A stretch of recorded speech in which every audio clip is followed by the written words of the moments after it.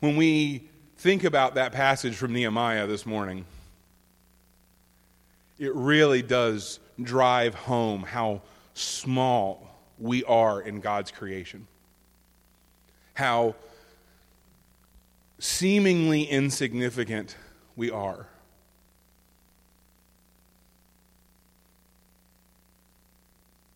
In Star Wars, when Luke Skywalker is trying to describe Tatooine, he says, if there's a bright center to the galaxy, we're on the planet furthest from it.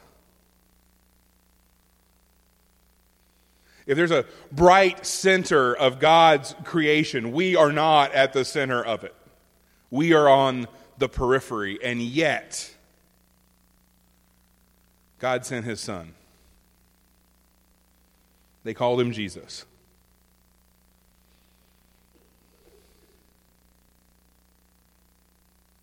In 2001, George O'Leary was named the head football coach at the University of Notre Dame. I am sure that a man with the last name of O'Leary was excited to be the football coach for the Fighting Irish.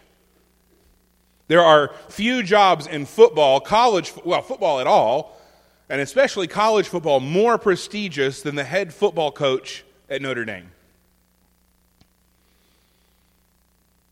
But only a couple of days after he had been named, something happened. A reporter called him on his first day at work.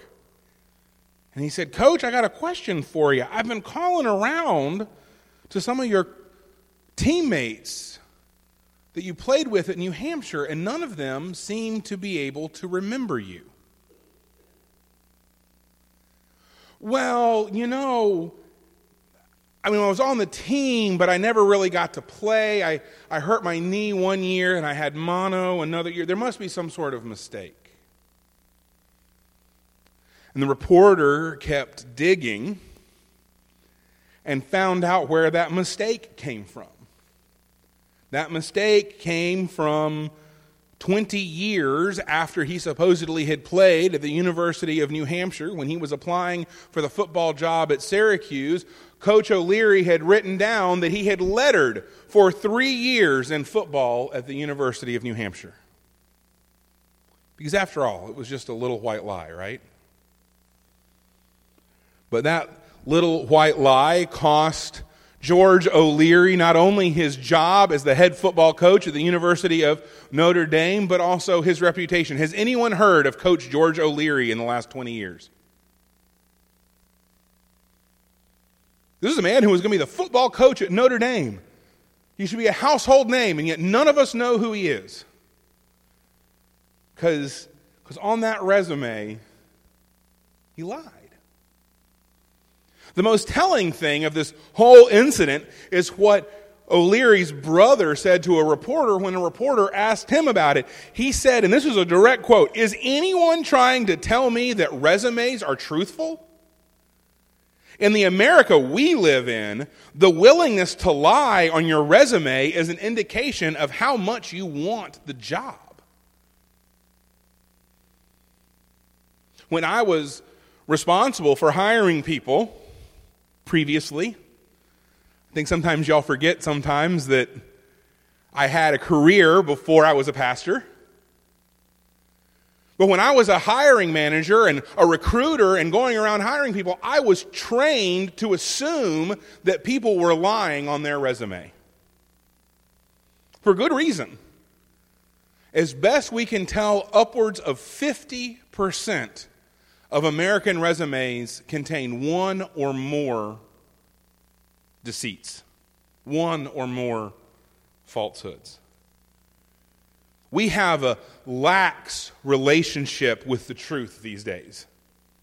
And I don't know about you, but it seems to me like it's gotten worse over the last several years. Once upon a time, people at least felt shame if they were caught in a lie. And these days, we just respond with, well, it's my truth. It's how I understand it. I'm not the one lying. He's the one lying. We're surrounded with both actual fake news and accusations of fake news. But here's the thing. Lies are not the way of God. We're continuing our study on the Ten Commandments. We're looking at the 9th commandment this morning. You'll be happy to know it is more than 3 words. So as I ask you to stand with me as we read God's word together, it won't be for just 3 words. So will you stand with me? This is from Exodus chapter 20, verse 16.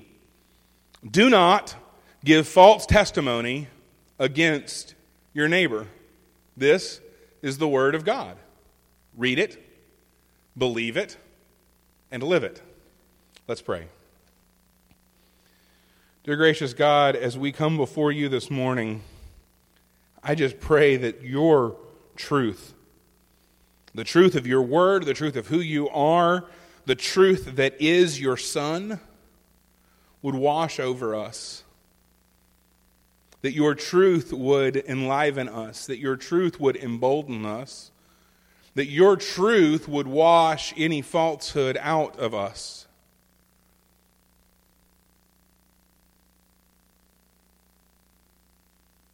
God, as we open your word and as we study it this morning, I pray that the words of my mouth and the meditations of all of our hearts would be acceptable and pleasing to you, our God and our King. Amen. You may be seated. Do not give false testimony against your neighbor. Some of you may remember it as this way. What? Do not bear false witness. Testimony, witness, there's an implication here. There is an implication in the Hebrew of a legal setting. That is absolutely the case. What the commandment is most clearly forbidding here is lying in court. And so we have to ask ourselves, why? Well, I don't know if you realize this, but forensic science is a relatively new thing. There was not CSI Jerusalem.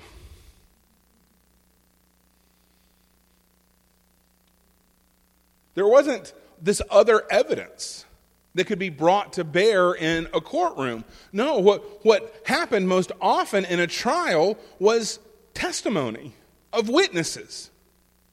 I mean, testimony of witnesses is still really important even in today's courts, but it was even more important in the ancient world, or even not even the ancient world, but the world of 100 or 200 years ago, because we didn't have all of these other methods of analyzing evidence. So witnesses were pretty much it. If you were going to have a trial, you needed witnesses, and you needed witnesses to tell the truth. Because if you testified falsely, it could result in someone's death. As we look at Scripture, all that it takes is 2 witnesses to stand up and condemn someone, and then they are put to death. We see this when Ahab and Jezebel go to steal a vineyard, right? And they conspire to get 2 men to stand at a banquet and give false witness against the owner of the vineyard, and he is killed right there on the spot. So false testimony could result in someone's death. You wanted to be sure that the person who was giving testimony was truthful. I learned a lot of interesting things living in the 18th century when I worked at Colonial Williamsburg. One of them was this: if you're ever called for jury duty, what's the quickest way to be excused from the jury? To know one of the parties involved, correct? But in the colonial system, 200 years ago, they wanted people on the jury who knew the parties involved. In fact, they would bring people to court from wherever the locality was to serve on the jury.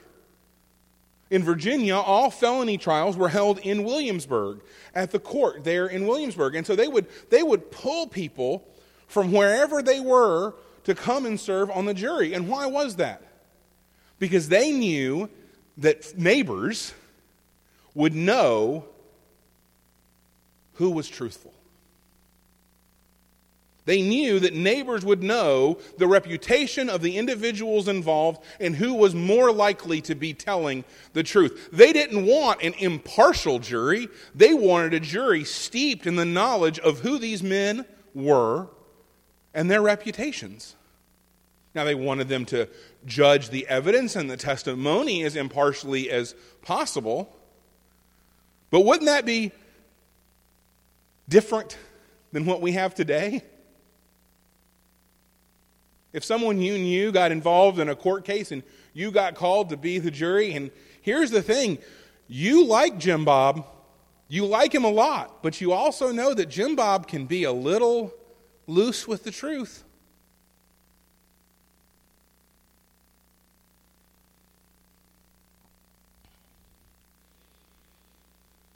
To be a witness, to be a truthful witness, was important. We've seen over and over again that the commandments that are enumerated in the Ten Commandments are often the most extreme of whatever it is that God is speaking against.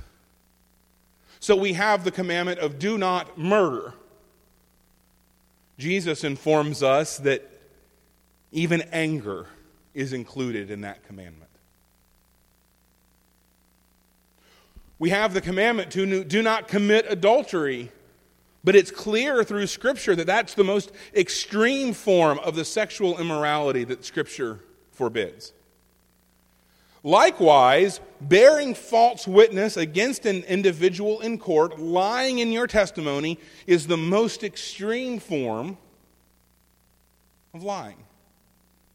Because you held someone's life in your hands, and through your falsehood, could snuff it out. See, here's the thing that Scripture is telling us that we may not like, but that it is true. You know, we all know that expression, sticks and stones may break my bones, but words will never hurt me. Now, sometimes when that's advice that we give to kids, and it's important and it's truthful, but here's the thing, it's actually not true. Words can hurt. Words can destroy. Words can, as Scripture is showing us here, words can kill. Words are enormously powerful. It was by word that God created the heavens and the earth. God spoke, and it was. What did he speak? It wasn't a sound, it was a word. John tells us that it was the Logos, the Word made flesh, Jesus Christ. Words are powerful, and so we must be careful with them. And so the particular of the commandment is do not bear false witness. The generality is don't lie.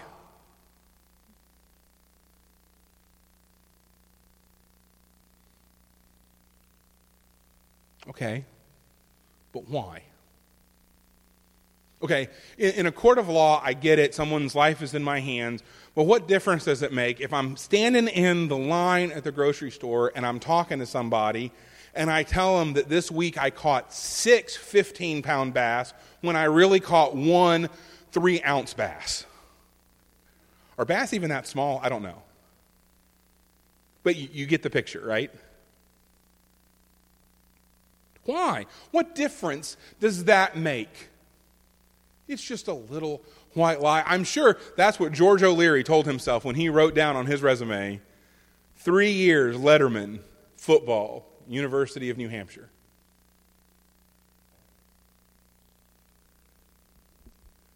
We are made in the image of God. Scripture tells us that we are made in God's image. And God is a God of truth.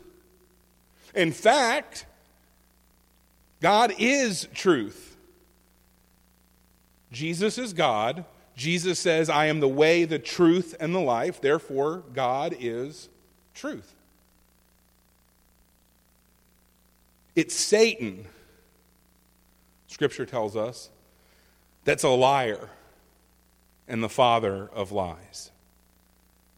To lie is to be making oneself in the image of Satan and not in the image of God. Think about that. The next time you're tempted to just exaggerate, throw out a little falsehood, lie to spare someone's feelings,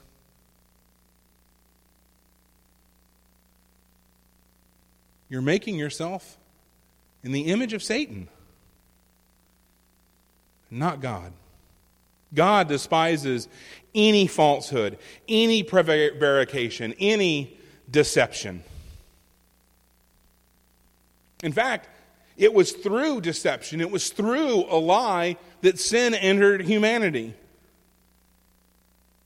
That's what the serpent does, right? He comes and he doesn't like bald-faced lie, right? He just deceives. He just tells a little lie.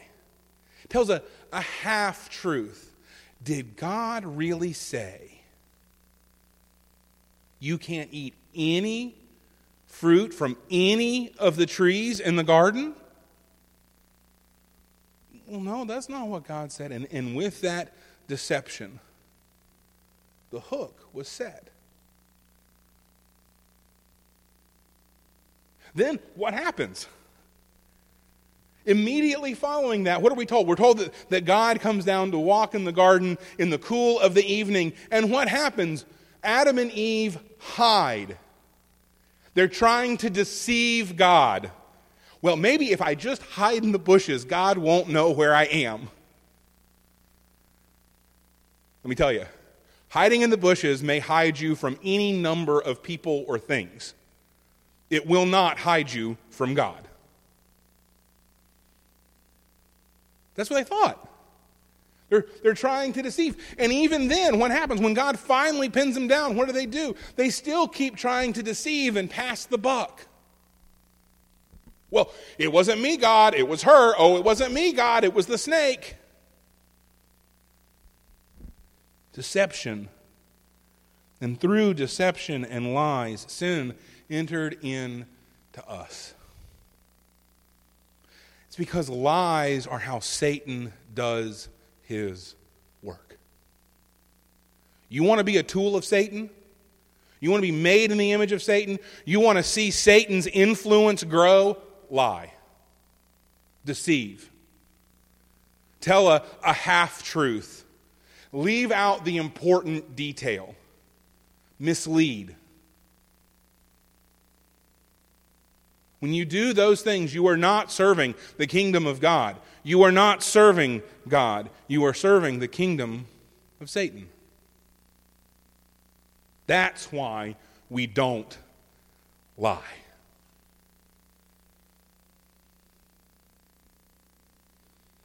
So, this is often the point where we ask ourselves, okay, well, what's out? This is the question we often ask ourselves when we're trying to figure out the rules so that we can cut as close to the line as possible. Right? It's like when you had your 10 o'clock curfew when you were a kid and you made sure that every Friday you came in at 9 o'clock and 59 minutes and 59 seconds. I mean, you were technically home on time, but you were cutting it as close to the line as you could. We do that all the time, right? Sorry, Jeff. How many of us pore over tax code figuring out how close to the line we can get without going over? I only pick on that because it's something we all do, don't we? In fact, we ask good accountants to do it for us because we don't want to pay as much in taxes. And so that That dinner that we had, well, I mentioned the business, so it's a business expense, right? Well, I fully intend on taking clients out on the boat, so the business is going to buy the boat, and it's a business expense. Now we're getting a little over the line, right? This is how people end up in jail. Because they cut the line. So when we start asking ourselves, okay, well, what's actually out? I just want us to be clear that when we start doing that, we're cutting the line. We're seeing how close we can get to breaking the rule without breaking the rule.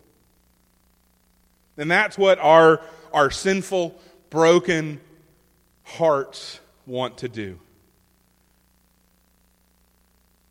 But there are two things that I do want us to look at. There are all sorts of things that are out. There are all sorts of deception and prevarication and falsehoods and lies that are out. But there are two things in particular that I want us to talk about this morning. The first of those is gossip, and the second of these is hypocrisy.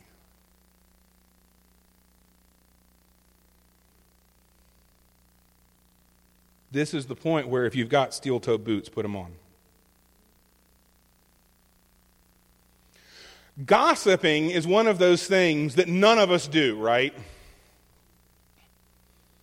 Again, when I lived in the 18th century, gossip was against the law. And so you never gossiped, you just shared the news. I'm not gossiping, I'm just sharing the news. You see, we think of gossip as sharing falsehoods about another person, and it can be that. But it's also possible to gossip by passing the truth along for no good reason. To say a true thing to the wrong person and for the wrong reason. Oh, did you see that thing that happened at church today? Let me pick up the phone and call people.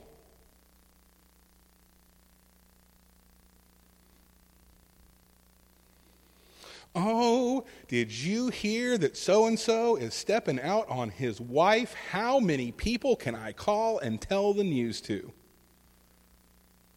Did you know that I saw her dancing with a man who was not her husband down at the beach?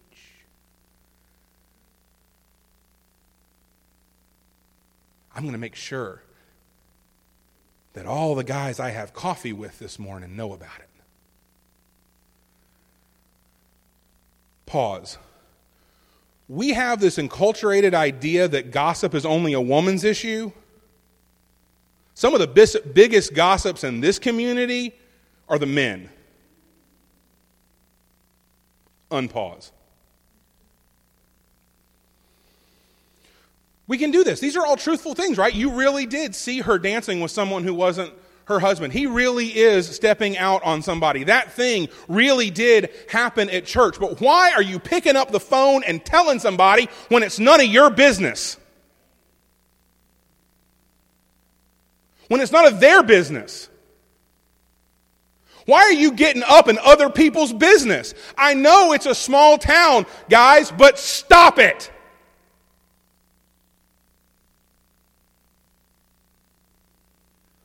You want to know what's killing this church? Gossip. I told you to put your steel-toe boots on.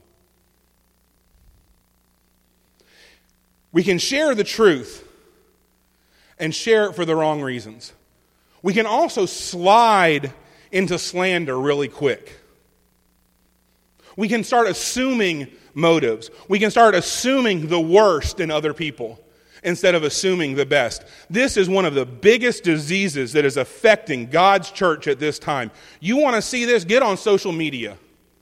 Pastors going after each other, trying to rip each other's throats out on social media because they're assuming the worst about another pastor or another Christian or another author.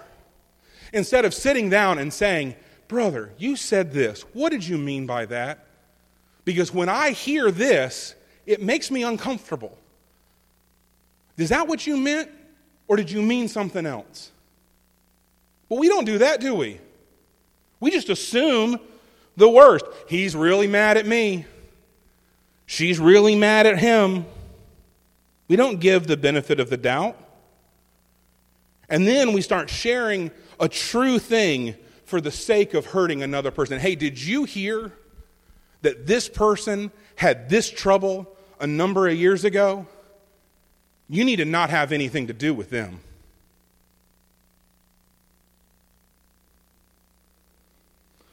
There's an old rabbinic saying that gossip kills three people. It kills the person who utters it, it kills the person who hears it, and it kills the person who it's about.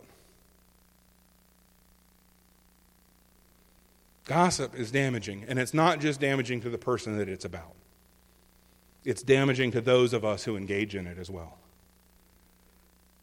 Gossip can and will kill a church and a community faster than just about anything else.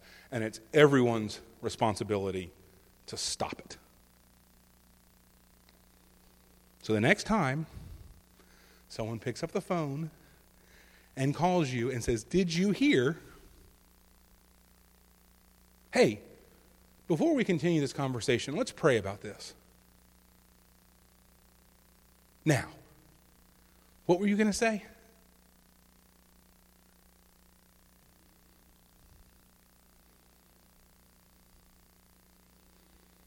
Many of the commandments forbid us to do something. So this forbids us to lie. But the flip side of that, the corollary to that, is always a commandment to do something.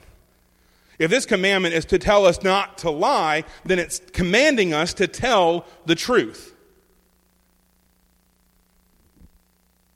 George Orwell said, in a time of universal deceit, telling the truth is a revolutionary act. That includes telling the truth in a culture that doesn't want to hear or even believe in the truth. As I said a while ago, we live in a culture of lies. More and more of us are comfortable lying as quick as we put on our pants in the morning. One of the top things that we lie about is ourselves.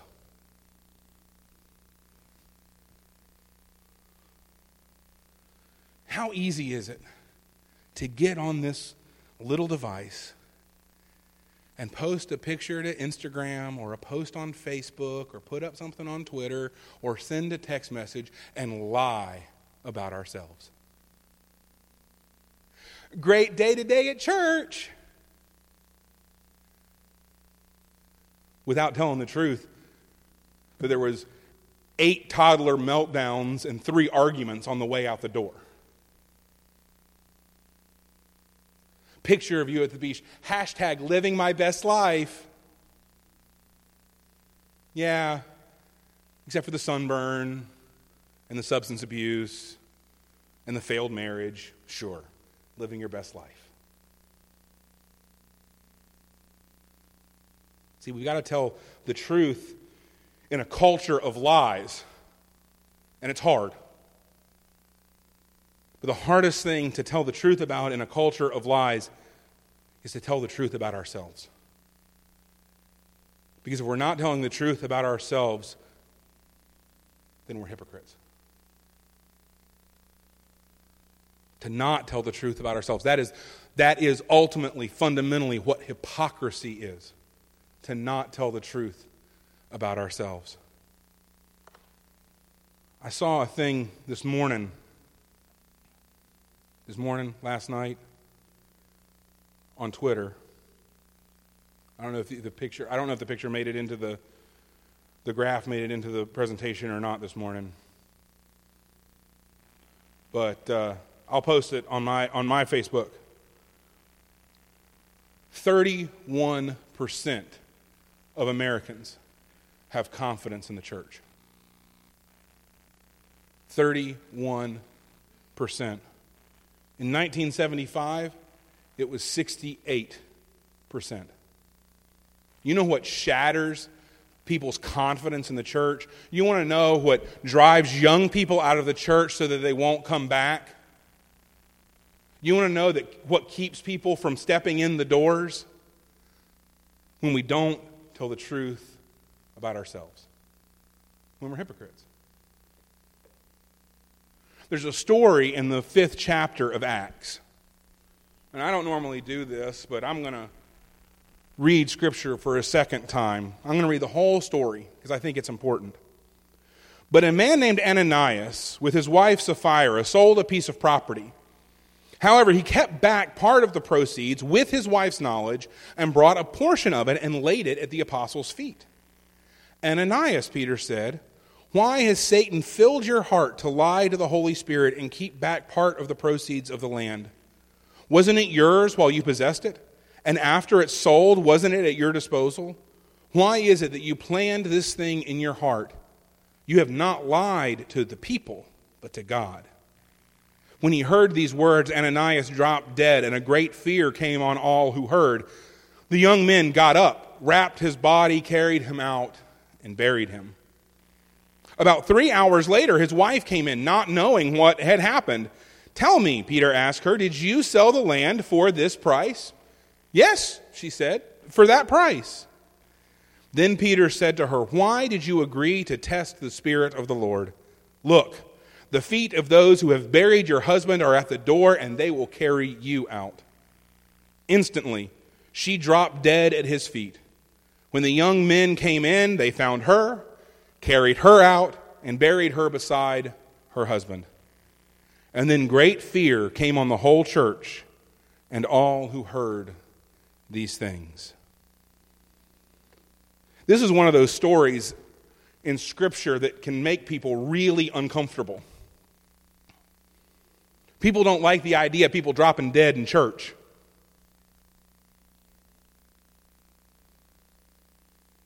There are 3 things that we see here. Ananias and Sapphira's sin was not the fact that they sold the land and they gave a portion to the church. It was their land. They were under no command to sell it. They were under no command to give it all to the church. They could have done anything they wanted to with it. They could have come in and said, I sold the land, here is a portion of it, and everyone would have thought it wonderful. Ananias and Sapphira's sin was they sold the land, they came into the church, and then they lied about it. They said that they had sold it for this price, and that was what they were giving to the church. Peter makes it clear that their sin was the deception, not the holding back of the money. The deception that went with it. Peter also makes clear that the sin comes from Satan.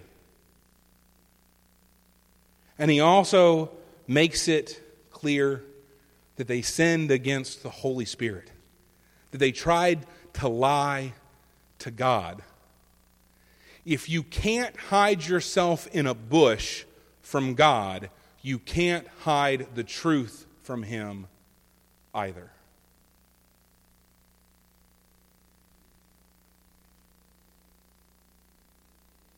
Does this story shock you? Does this story scare you? That's the last word we have in it, right? Then great fear came over the whole church and all who heard these things. Why?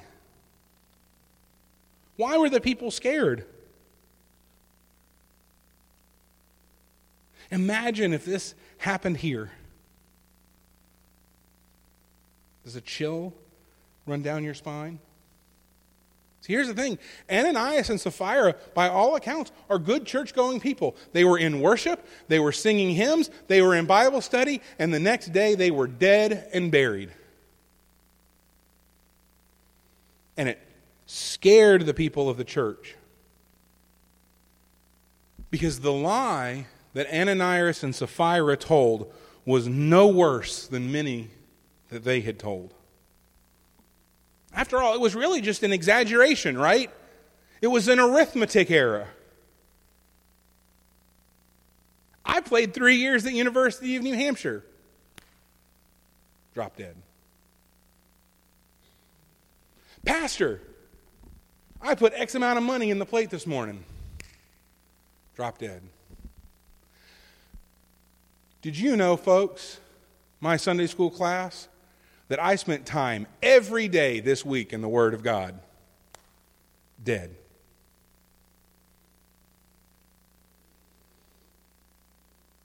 Because here's the truth. If God will kill Ananias and Sapphira for their sin, then we are all in danger. There are few things that God hates more than Christians who lie to make themselves more righteous looking. Over and over and over again, God makes it clear how much He hates hypocrisy.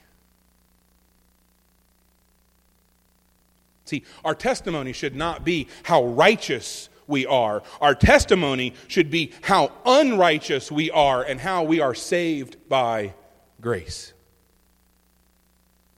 Brothers and sisters, we are so guilty that the Son of God had to come down and be crucified on a cross for us. There is no righteousness in us. Stop acting like it. Stop acting like you're better than the next guy. You're not.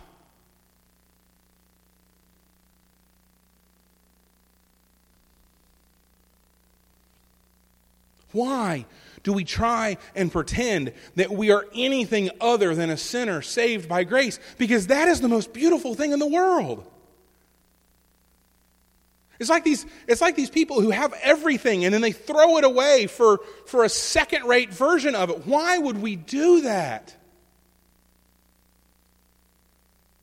Why would we act like we have it all together when it's a lie?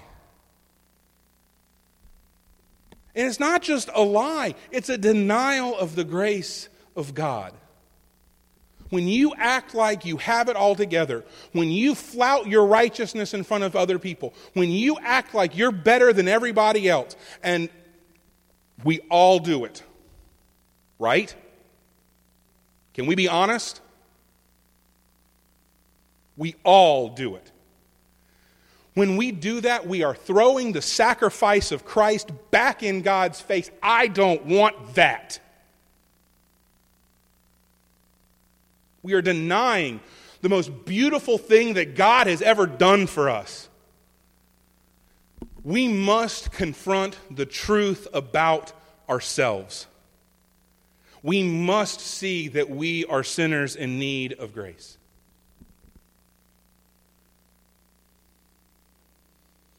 Toward the end of his life, as Jesus was preaching in Jerusalem, there is this entire chapter of Matthew dedicated to him calling out hypocrites. Chapter 23. But just listen to this. This is starting in verse 29. Woe to you, religious folks! You build tombs of the prophets and decorate the graves of the righteous. And you say, if we had lived in the days of our ancestors, we wouldn't have taken part with them in the shedding of the prophets' blood. But so you testify against yourselves that you are descendants of those who murdered the prophets. Fill up then the measure of your ancestors' sin. Just prior to that, woe to you, religious folks! Hypocrites, you are like whitewashed tombs, which appear beautiful on the outside, but inside are full of bones of the dead and every kind of impurity.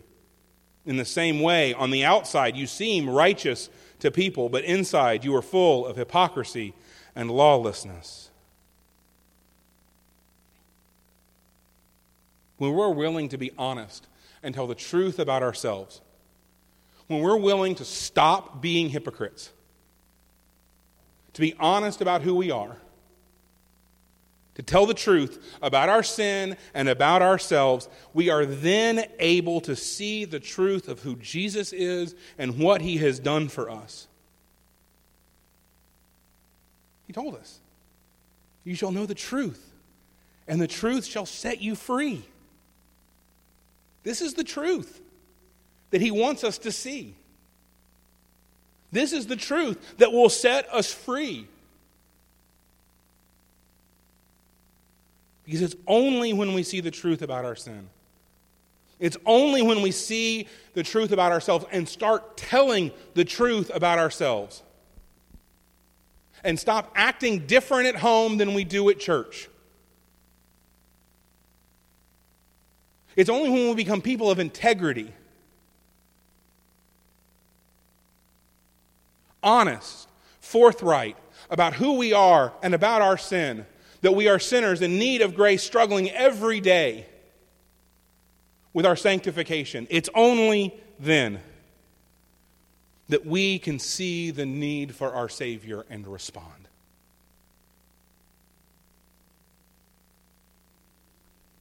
Don't bear false witness. Don't lie. Don't lie about other people. And for your own sake, for the sake of your eternal soul, do not lie about yourself. There are going to be a lot of people in hell who sat in church pews every Sunday, who told everybody how righteous they were, how great they were, how lovely they were. But they lied about themselves and never saw the truth of their sin and their need for a Savior. Words don't cut it. The heart cuts it. Our hymn of invitation this morning is hymn number 44, For the Beauty of the Earth. That was last week's. She didn't write it down for me. She's going